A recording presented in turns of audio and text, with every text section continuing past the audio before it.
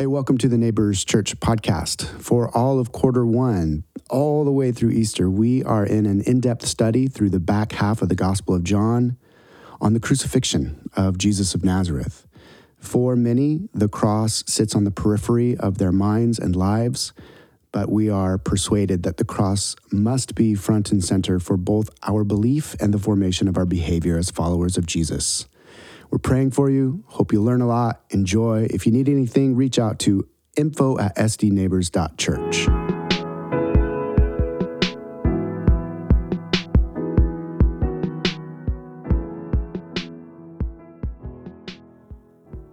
Let us stand for the reading of the word.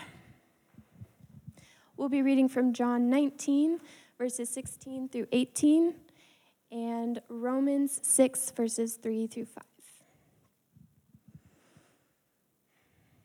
Finally, Pilate handed him over to them to be crucified. So the soldiers took charge of Jesus. Carrying his own cross, he went out to the place of the skull, which in Aramaic is called Golgotha. There they crucified him, and with him 2 others, one on each side, and Jesus in the middle. Or don't you know that all of us who were baptized into Christ were baptized into his death? We were therefore buried with him through baptism into death, in order that, just as Christ was raised from the dead, through the glory of the Father, we may too live a new life. For if we have been united with him in a death like his, we will certainly also be united with him in a resurrection like his. This is the word of the Lord.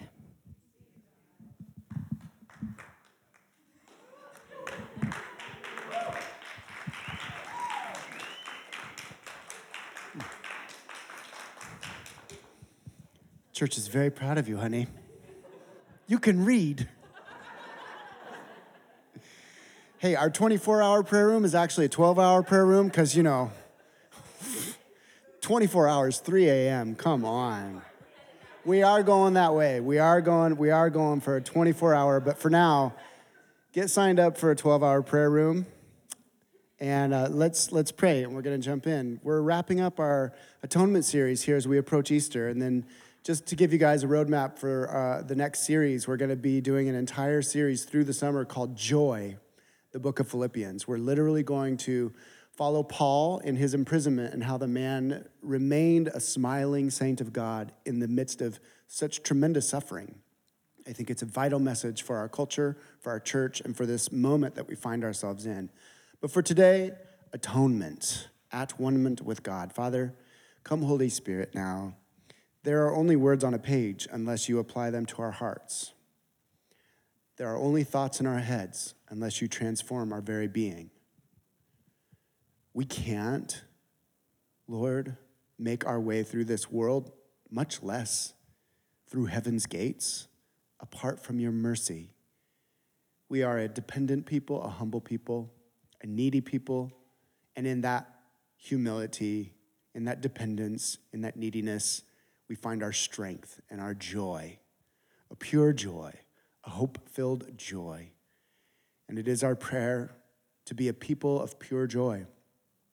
In the coming weeks and months, having spent so many weeks, so many Sundays studying sin and the cross and blood and sacrifice and all of these dark themes, may resurrection burst forth in this community as we enter into the summer season and into next fall. New life, new praise, deliverance for so many souls from so many issues, a new season of hope, a new season of light.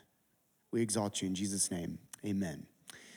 Okay, I'm 45 years old, so let me ask you guys a question. I'm getting old, and so just by a show of hands, how many of you are old enough to remember Bill Swirsky and the Superfans from Saturday Night Live, Da Bears? Just by a show of hands? Da Bears? Saturday Night Live, they would sit around, Bill Swirsky and the Superfans, they would be gathered around a table, and they would be eating Polish sausages in vast quantities and drinking copious amounts of beer, and they would ask questions like this. The question is, now, did God create the Bears and make them superior to all the teams? Or is he simply a huge fan and Ditka made them superior to all teams? So only you SNL guys are gonna get that. Me and Matt, the two meatheads in the room, are just cracking up right now. And everybody's like, Saturday Night Live humor. Okay, sorry. Here's my point. Football fans can get absolutely fanatical about their teams. And each loyalist, regardless of where they find themselves, what city they find themselves in, they have their unique traditions and characteristics that mark them. There's the cheeseheads of Wisconsin, out there freezing their rear ends off in Lambeau Field all through the winter alongside their Green Bay Packers. For over 40 years now, Steelers fans have brought out what they call their yellow terrible towels, and they wave them in unison. This act of solidarity in the stands with the players on the field they believe will gain the win. Now, football fans, they do this for some interesting psychological and emotional reason. In some strange way, in some mysterious way, fans actually believe that the players are representing them. And they, the fans, therefore have a responsibility in turn to rightly represent their team by wearing their jerseys, wearing their colors, and carrying out all these innumerable superstitious but non-negotiable pregame rituals, including things like unwashed socks worn throughout the season, wearing your hat at weird angles to rally the troops, prescribed times of opening bottles and bags of chips. If you open them up at the wrong time, at the wrong quarter, you could lose the game. Nowhere was this phenomenon more pronounced than with the 2014 Seattle Seahawks, where my family was living at the time. Amen. That city that year took on a whole new character as far as fandom goes. Seattle's actually really crazy. One of the oldest coaches in the leagues, Pete Carroll, he had patchworked together something that was just really absolutely magical for football fans to watch. There was the Legion of Boom, if you remember, in the backfield. They were just wreaking havoc on offenses. And then there was this miracle-working young quarterback named Russell Wilson. May he rest in peace as he trades to Denver this season. Every Sunday, everyone in the entire city of Seattle, I'm not exaggerating, everyone would jersey up. Stadiums would sell out every Sunday. Watch parties were absolutely packed. And the fans actually changed the outcome of some of these games. Seattle crowds came to be called the 12th man. For you non-football people, football is played with 11 players. And the crowd was considered the 12th player on the field in Quest Stadium. I've been in that stadium during big games. It is literally like sitting in a jet engine. And so when the Hawks won the Super Bowl that year, 2014, over Denver, if you'll remember, by one of the largest Super Bowl history margins in history, Hawks fans that year, we all won.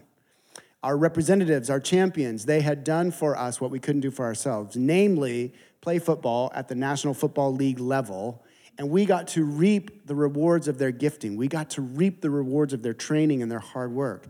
And as well, the amazing thing about Seattle that year was the 12th man, the crowd on the field, actually participated in some measure, having some effect on the game.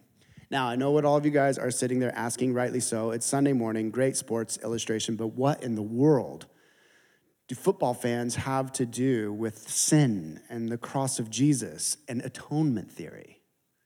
Track along now. At the heart of atonement, as we learned last week, is relational repair.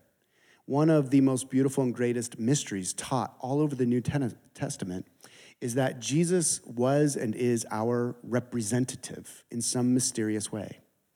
Where Adam, the first human, representing all of humanity, failed, lost the game, so to speak, we all, represented by him, failed in him. We lost. Jesus came and he arrived as what Paul calls the second Adam, the perfect representation of humanity. And he didn't fail. He did for us what we couldn't do for ourselves. He was humanity's champion, so to speak. And he was able to do what we have not been able to do, namely, live a sinless life in perfect obedience to the Father, empowered by the Holy Spirit. But St. Paul, he took this idea of representation, fans and their football field teams, we, humanity, and Jesus. Paul took this idea of representation one step further in his writings. He used a specific phrase over and over and over, some 150 times in just the Pauline corpus alone, in Christ, in Christ. This in Christ phraseology, it permeated every paragraph that Paul wrote. and it colors all of Paul's thought, all of his theology. So from our teaching text read this morning so well by Nyla, Paul explained to us in the book of Romans, saying, hey, don't you know, Christians, that all of us who were baptized into Christ Jesus were baptized into his death? Don't you know, Christians, that we're wearing the jersey of Jesus? We are clothed in him. We are in him. Paul here was referring to more than just the physical rite of water baptism in Romans chapter 6, though. He was speaking of this supernatural event, some mysterious and mystical event in the metaphysical realm, wherein as a soul surrenders to Jesus, when a soul says to Jesus, I repent, I turn to you as my king, I trust you, I give you my life, in that moment, some supernatural thing occurs where the soul is baptized. It is immersed into the reality and the life and the death and the burial and the resurrection of Jesus. Paul goes on in Romans 6 and he says, we were therefore buried with him through baptism into death, in order that, just as Christ was raised from the dead, through the glory of the Father, we too may live a new life. And so for Paul, there was this mysterious, and mystical personal death incurred by believers in and through Jesus' historical, literal death. And for Paul, this meant that if we as believers had died Jesus' death in him, then we would also now live our lives through him. He doubled down on this idea with the Galatian church, saying to them, I have been crucified with Christ, and I no longer live, but Christ lives in me. The life I now live in the body, I live by faith in the Son of God who loved me and gave himself for me. Matthew Henry, the great scholar of old, commented in this way, saying, the Christian shares with Christ in the cross. The crucified cross, Christ, lives in him through the Holy Spirit, and the spirit of the cross inspires him. He lives as one who has died with Christ. As he realizes the power of Christ's crucifixion, he lives as one who has died to the world and to sin, and the power becomes a reality in his life. It is as the crucified one that Christ lives in him. Friends, we are deep into the weeds here of the powerful transforming effect of Christianity. What dies in you and I the moment we give ourselves to Jesus is the false self, the patterns of flesh and the world and a society gone awry under the guidance of Satan. What dies in Jesus are all the things that we wish weren't us and all the things that we wish we wouldn't do and have done and ever will do. Sin dies in Jesus. We die in Jesus. And what resurrects in Jesus is the true you, the fullest part of you, the whole you that God always intended you to be. Now, theologians have coined all sorts of terms. I am taking a huge pie of vast swaths of theology in these sessions and truncating it down into these tiny little segments so that we can chew on these big ideas in little tiny snippets. Theologians have coined all sorts of terms to place a title on this reality of our death in Jesus and our resurrection in him. Here's some big words for you nerds that want to sound smart when you're talking about theology. Recapitulation, vicarious substitution, representation, incorporation. The ancients simply called this reality of death in Jesus, resurrection in Jesus, union. The cross more than relationally repaired the breach between humanity and God. It made a new reality where humans who have surrendered to Jesus are now literally in God. We are now one with the Trinity. We are part of the Godhead. So for our time together this morning, and for you theological neatnicks, I realize I am compressing a whole lot into simple words here, but we'll use the language of atonement and participation to draw out and apply this morning. Atonement and participation. The incredible gift of Paul's theology, this in Christ phraseology, this in Christ language, what it gives us is that what Jesus did, we did. When our Father, our Creator, looks upon the church, when he looks upon you, It is as if you participated in Jesus' historical life. Everything he said, everything he did, every miracle he performed, every moment he resisted temptation, you did that in Christ. And when he died, you died in him. And when you resurrected in him. Tom Wright, probably the most important theologian of this generation anyway, he says, when Paul speaks to us as being in Christ, the center of what he means is that the king represents his people so that what happens to him happens to them. And what is true of him is true of them. The Hawks won, I won, we won, Seattle won, Jesus resurrected, the church has resurrected. Hallelujah. Now, this participation in Christ, track with me, please. I realize we're into the deep weeds of abstract theology here. But the participation in Christ, it is multidimensional in its significance. This is so important. For Paul, in Christ was actually like this comprehensive term. It was a loaded, heavily freighted term in all of his writings.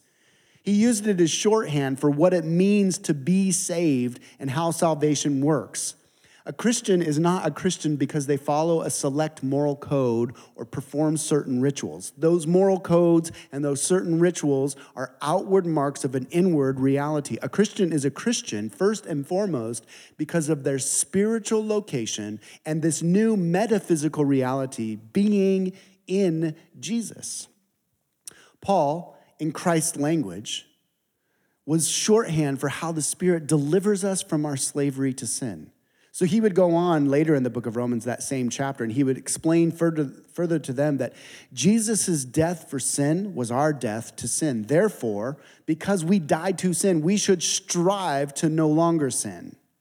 For we know that our old self, the old patterns, the old ways, the flesh, how the world governed us, how Satan deceived us, we know that that old self was crucified with him so that the body ruled by sin might be done away with, that we should no longer be slaves to sin because anyone who has died has been set free from sin. The wages have been paid, in other language in the New Testament. So to be in Christ, friends, is to be an entirely new individual. Therefore, if anyone is in Christ, the new creation has come. The old has gone, the new is here. I'm actually one of those, I think, privileged people that has a radical conversion story. Like if you could have met me pre-1998, you would not have recognized me as I am today. Radically different.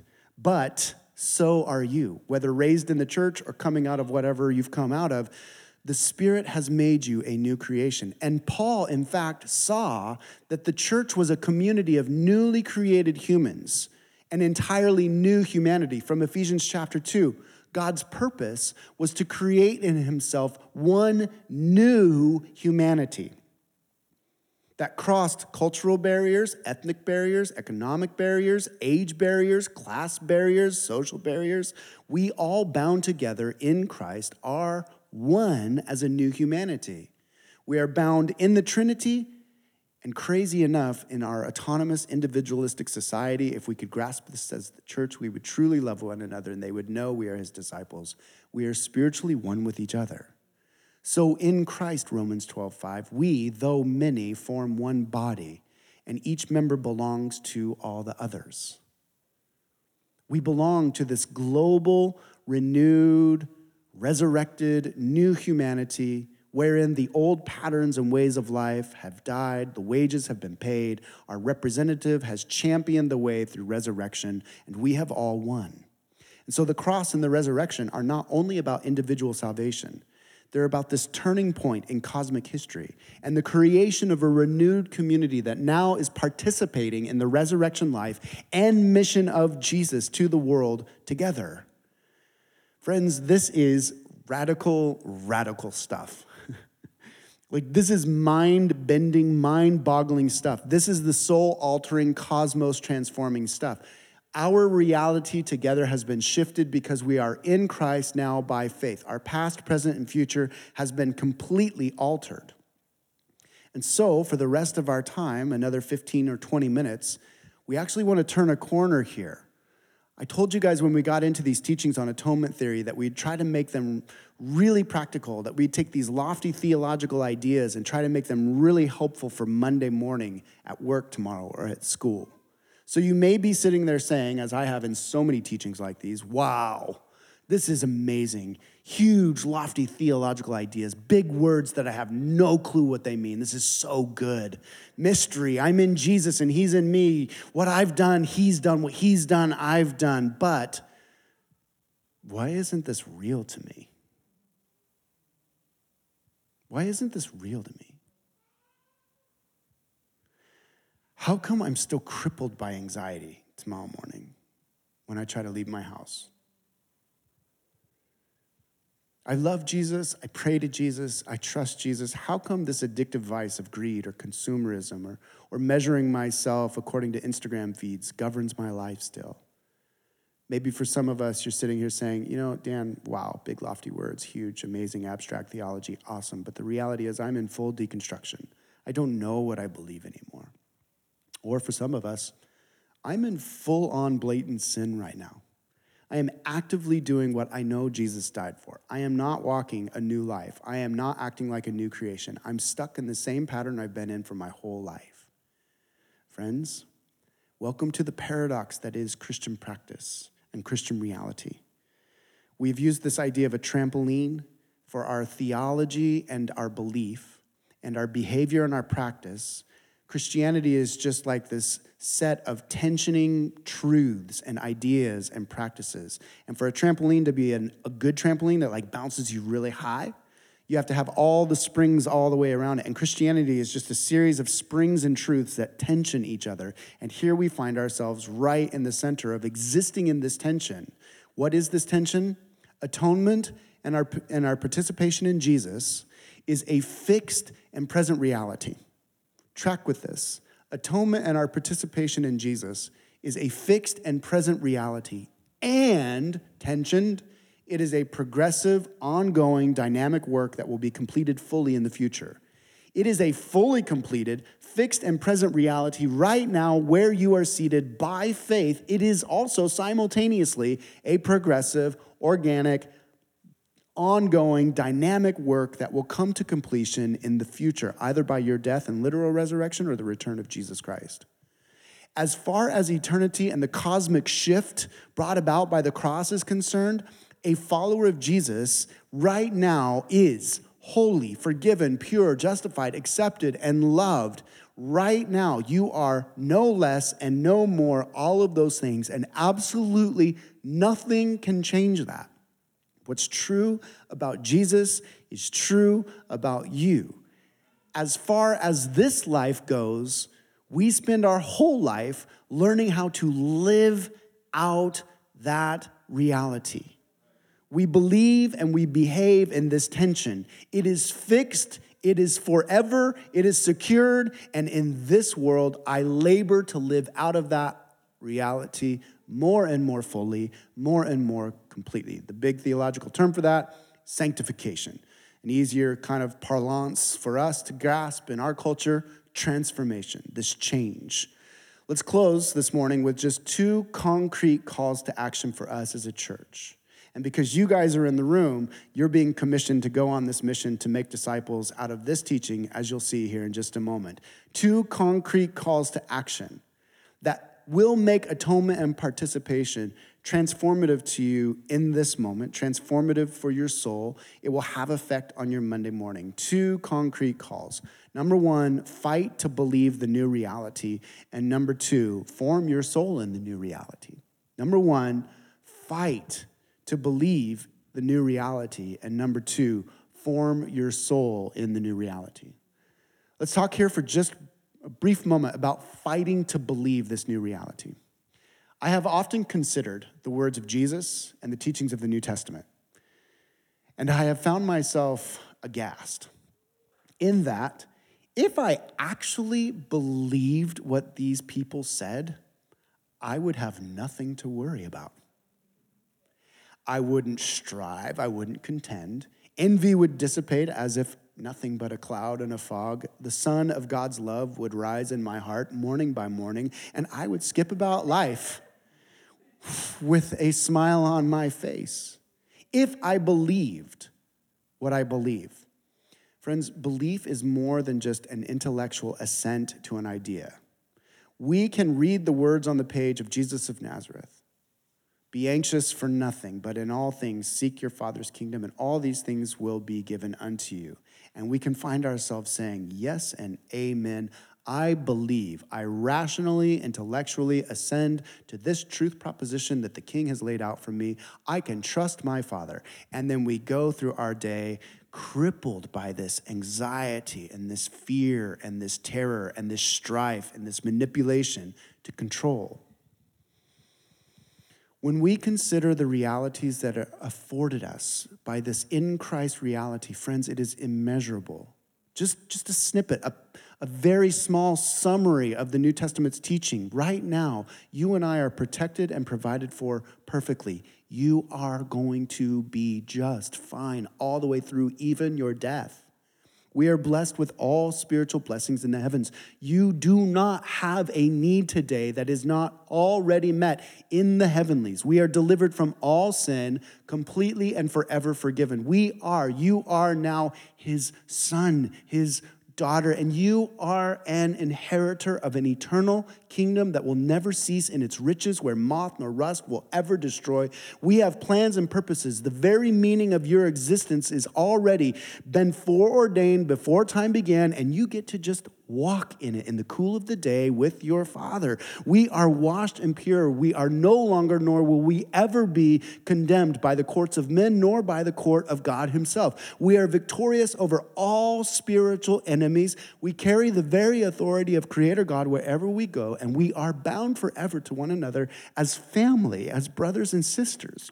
But every single thing about the old part of us that died, and every single thing about our society, and every single thing about these heavenly realms and these malevolent beings that lie to us resists these realities. Next week, when we get into the cross and cosmic victory, we're going to talk about the porous nature of heaven and earth and how we're constantly interacting with these deceiving and delivering forces.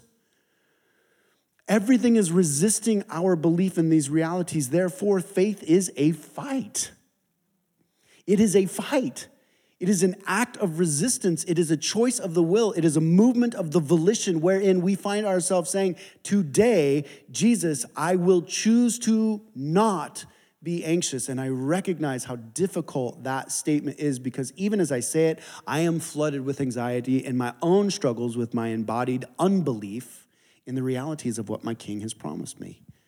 This fight of faith requires intentional decisions, moment by moment, to return to these texts and to say, in this breath, I believe. And as I'm flooded with anxiety, in the next breath, I believe. And as I'm overwhelmed with uncertainty, in this breath, I trust. And slowly, one breath, one moment, one event, one step, one day at a time, a long, slow obedience in the same direction, we begin to gain ground and actually live out the realities of what would it be like to be a content, purified, holy Christian, at ease with life and at ease with the other. How do we specifically fight?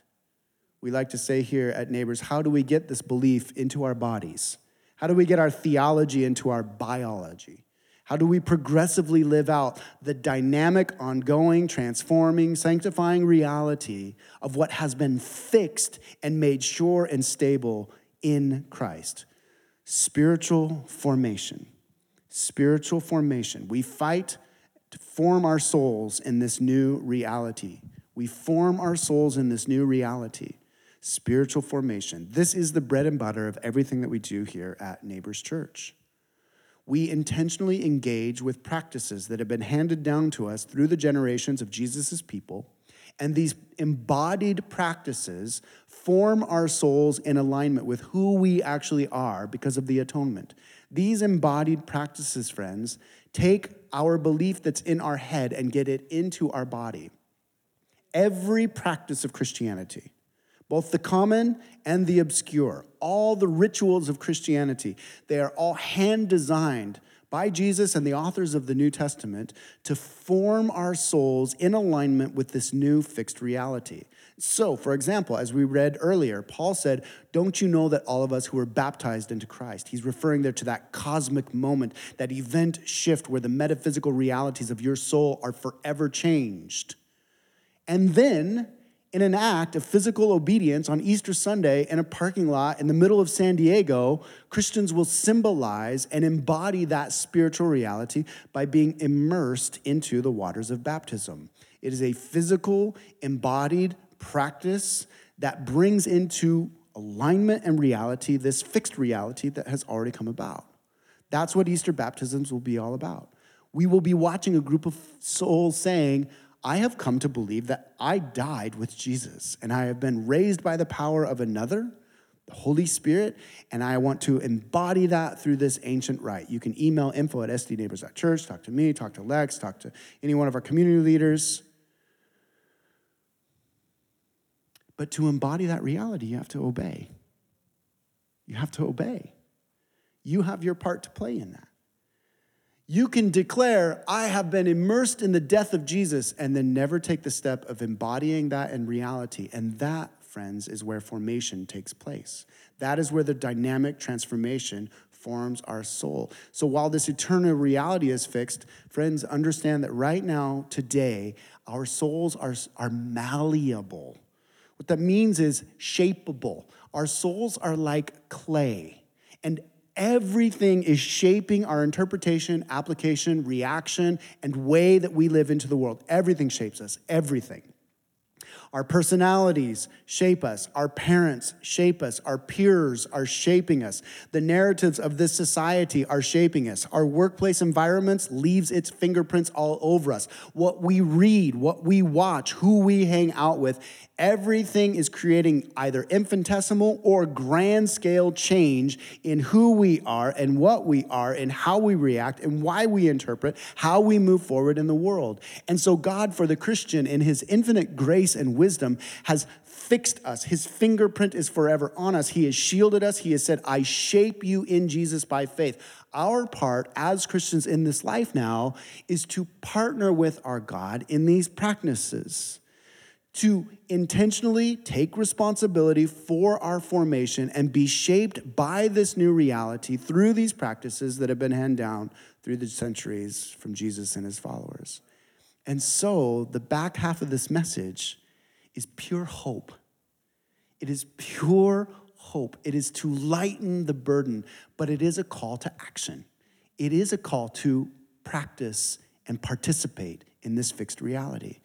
We do not have to live lives always separated from the joys and the flourishing that God intends. We don't. We have been granted, for you science people, the cerebral frontal cortex, this thing up here, this big break on all the parts of our brain that are just like reactionary. We've been granted this thing that can stop, assess, look inward, look outward, and do all of these radical miracles that make us the most dominant species on this planet. We can also say, hey, I'm going to assess what's going on in what's forming me. I can observe it, I can take stock, and then I can actually choose to grab the hand of my loving Father who has fixed this for me, join with my fellow brothers and sisters in this renewed, restored, new humanity, and partner together in Jesus' mission to the world for my soul and for the soul of my coworkers, friends, family members, and neighbors. And listen, this doesn't need to be overwhelming this morning. It doesn't. In the world of fitness and nutrition, there are good and honest coaches out there, and then there are charlatans.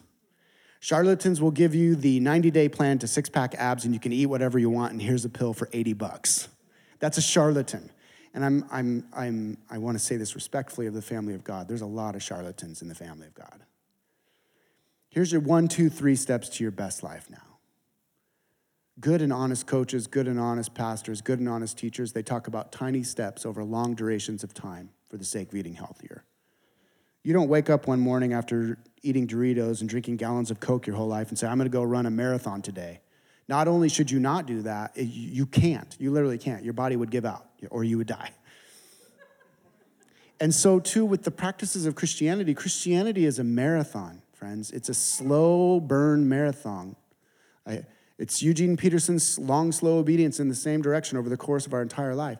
And so here's what I want to do. I just want to pick some low-hanging fruit on the practices, and we call these practices to shift our minds about this.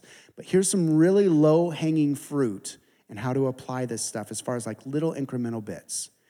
Let's talk about a very simple one.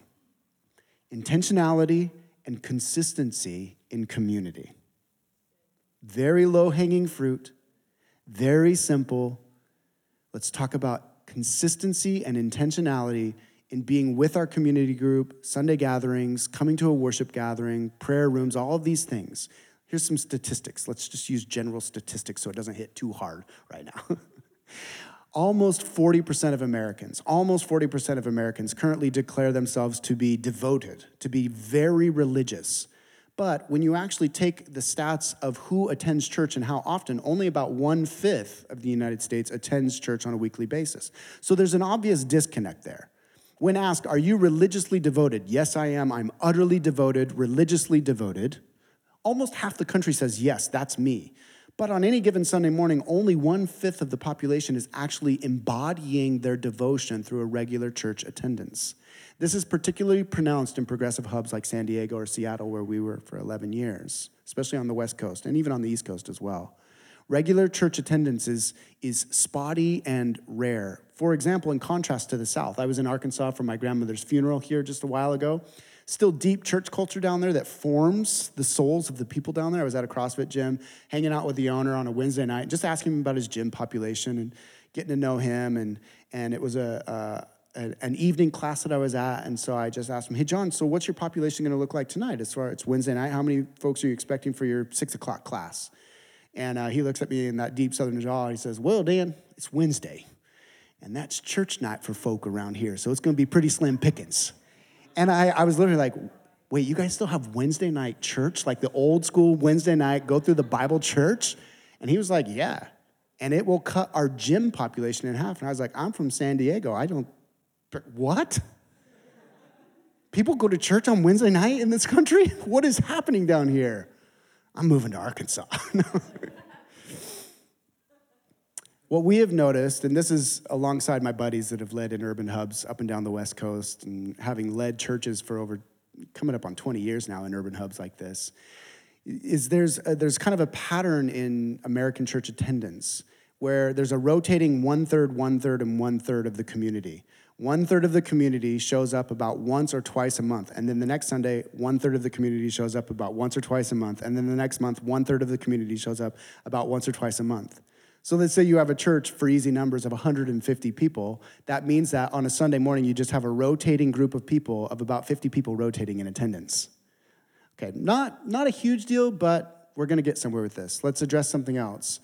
The plague and quarantine over the last 2 years has initiated a very dangerous shift in church social rhythms.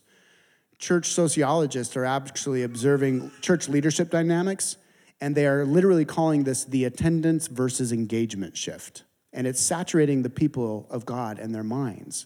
Through COVID-19, it was impossible for us to gauge who was part of the community. It was totally nuts. One thing that could be accounted for was who was logging in on technology. Some pastors are still not coming back from that shift. The emphasis of the leadership dynamic has been, hey, we're healthy in our discipleship dynamics right now because look how many people we have kind of watching our online service once in a while. And those numbers have become an emphasis. And I would say some of those numbers are reflective of this shift in the mind of God's people. It's so easy to just sit in my underwear and drink my cup of coffee and kind of watch the sermon and not have to be present to anybody else but myself. Now listen, we are grateful for technology. We're a tiny church plant. If we had the money and the manpower, we for sure would have amazing cameras and we would cast stuff all around the world. We would love to do that. But at Neighbors, we would continually be saying, hey, if you're just sitting there watching online, we trust that that's for a legitimate reason because truly formative Christian community must be consistent, intentional, and embodied. Boring, nothing happened today, it felt like dry weeds, community that is embodied is more powerful than sitting by yourself in a dark room watching a sermon. Friends, our very neurobiology and spiritual makeup requires face-to-face, human-to-human, eye-to-eye, handshaking, laughter-hearing, cry-soaked contact for true community to have its way with us. It just does. The blessed times where you walk away saying, I feel so built up, and the boring times where you're like, oh my gosh, another Sunday, and it just blah. Another Wednesday evening where it just felt awkward, and the community group leader asks the question, everybody goes, that's where transformation is happening. Watching gatherings online, friends, was a lifesaver through COVID, but it may be the death of some souls post-COVID because we were designed for embodied fellowship. I'm trying to shepherd this moment very gently and carefully. We're not trying to be condemning. We're not trying to create this legalistic or cult mentality about church attendance, but we have to be realistic about our formation, especially in this cultural moment. I'm going to go a little bit over time today because I think this is so important. In this cultural moment, God is seeking to renew and revive and make the church a hosting place of his presence for people that are starved and dying. And if we're not there, then how are we going to ever see revival and renewal? If we're spending only an hour or two, once or twice a month, with God's people at random intervals, and then the rest of the time we're being shaped by the society surrounding us, it's going to influence our reality and it's going to shape us. And friends, this goes for every practice that we have in all of Christian tradition: community, prayer, silence and solitude, Sabbath, fasting, feasting, hospitality, serving the poor, generosity, and many, many more. To what degree are we taking account, taking stock, partnering with our Father in these practices, one small bite at a time, one small step at a time, over the duration of our lives, to allow this, Father, to form our reality according to what he's fixed in Jesus? Here's one final piece of low-hanging fruit. Bible reading. Bible reading. Straight up, plow your way through the book of Leviticus, Bible reading in the morning. The old school quiet time. When we compare how much time, and don't do it now, but just track your phone's times and don't tell me if you hold your phone up and it shows me how much time we spent on social media feeds or on news feeds or on technology this last week. Don't say, I don't have time to be plowing through the Bible. It's your soul that your Father is after. And so that technology, it is forming our minds. In fact, there are actual studies right now that show that some of the rift in our social patterns and in the relational upheaval and the political upheaval are actually fueled by the algorithms of us saturating our minds instead of in scripture or in books written by the spiritual giants of faith, where these algorithms are just ripping our souls apart and making a lot of money doing it. So fight. Friends, again, in the world of fitness and formation, I've often told folks that I've coached over the years, look, the hardest part of getting into the gym is just the first 5 minutes before you go in. It's that first 5 minutes. It's the first 5 minutes before you say, I'm going to sit down for a time of prayer. It's the first 5 minutes before you say, I'm not going to get on my phone. I'm going to get on the Bible right now. I'm going to read that instead. Not condemning, just eye-opening. I was in a conversation with a young Christian just a number of weeks ago, and they are in this tremendous season of awakening and purgation. Remember, purgation is the process where God brings renunciation of all sorts of sins, both gross and unconscious sins, and then empowers radical commitment to his ways in the seasons of purgation. And this person was sharing with me, they were just upset and frustrated and lamenting, and I never can hear from God, and I don't know what God's will is, and I'm never able to hear from God. And this person had this kind of mental narrative going on, just getting more and more frustrated, more and more burdened, more and more upset about it. Where's God? How come I don't know what God wants? And then this person said in almost an audible voice, they heard, you don't even read your Bible. You don't even read your Bible. Amen. Moses, preach. Here's what I want to take us to communion with. The practices of Jesus, they are disciplines. And we are in a war. Next week, we will interact with the realities that we are in a war. We are in a war. There is no soldier that goes into any sort of enemy country without great training and great discipline, great awareness, great focus. And as we'll talk about through the book of Philippians, the vice grip that Satan has on our society and on the church is marked by its cynicism, by its depression, by its lack of joy, by its apathy, by its randomness. But once again, God is seeking to bring renewal and revival in his church, and it will start with God's people saying, wait, I can partner with God to live out the fixed realities, and that if I actually believed in my body what I believe in my head, I might be the most joyful person on this planet. I might be the most content, at peace, loving, courageous person on this planet? This morning, if you find yourself asking, why am I not being transformed? Ask yourself so honestly, what am I being formed by? What am I being formed by? Again, good coaches, good pastors won't give you the magic pill. I'm not saying this morning because you rally and you're like, yes, book of Leviticus, here I come, yeah, that you're going to wake up from your time after Leviticus and a consistent run of being in community with God's people and just say, yeah, my anxiety's gone. Yeah, my depression's gone. Some of us will be afflicted with the gift of God's gracious anxiety till we die. And I can talk more about that later, but it will ebb and flow, and we will find ourselves being formed more fully as we partner with him.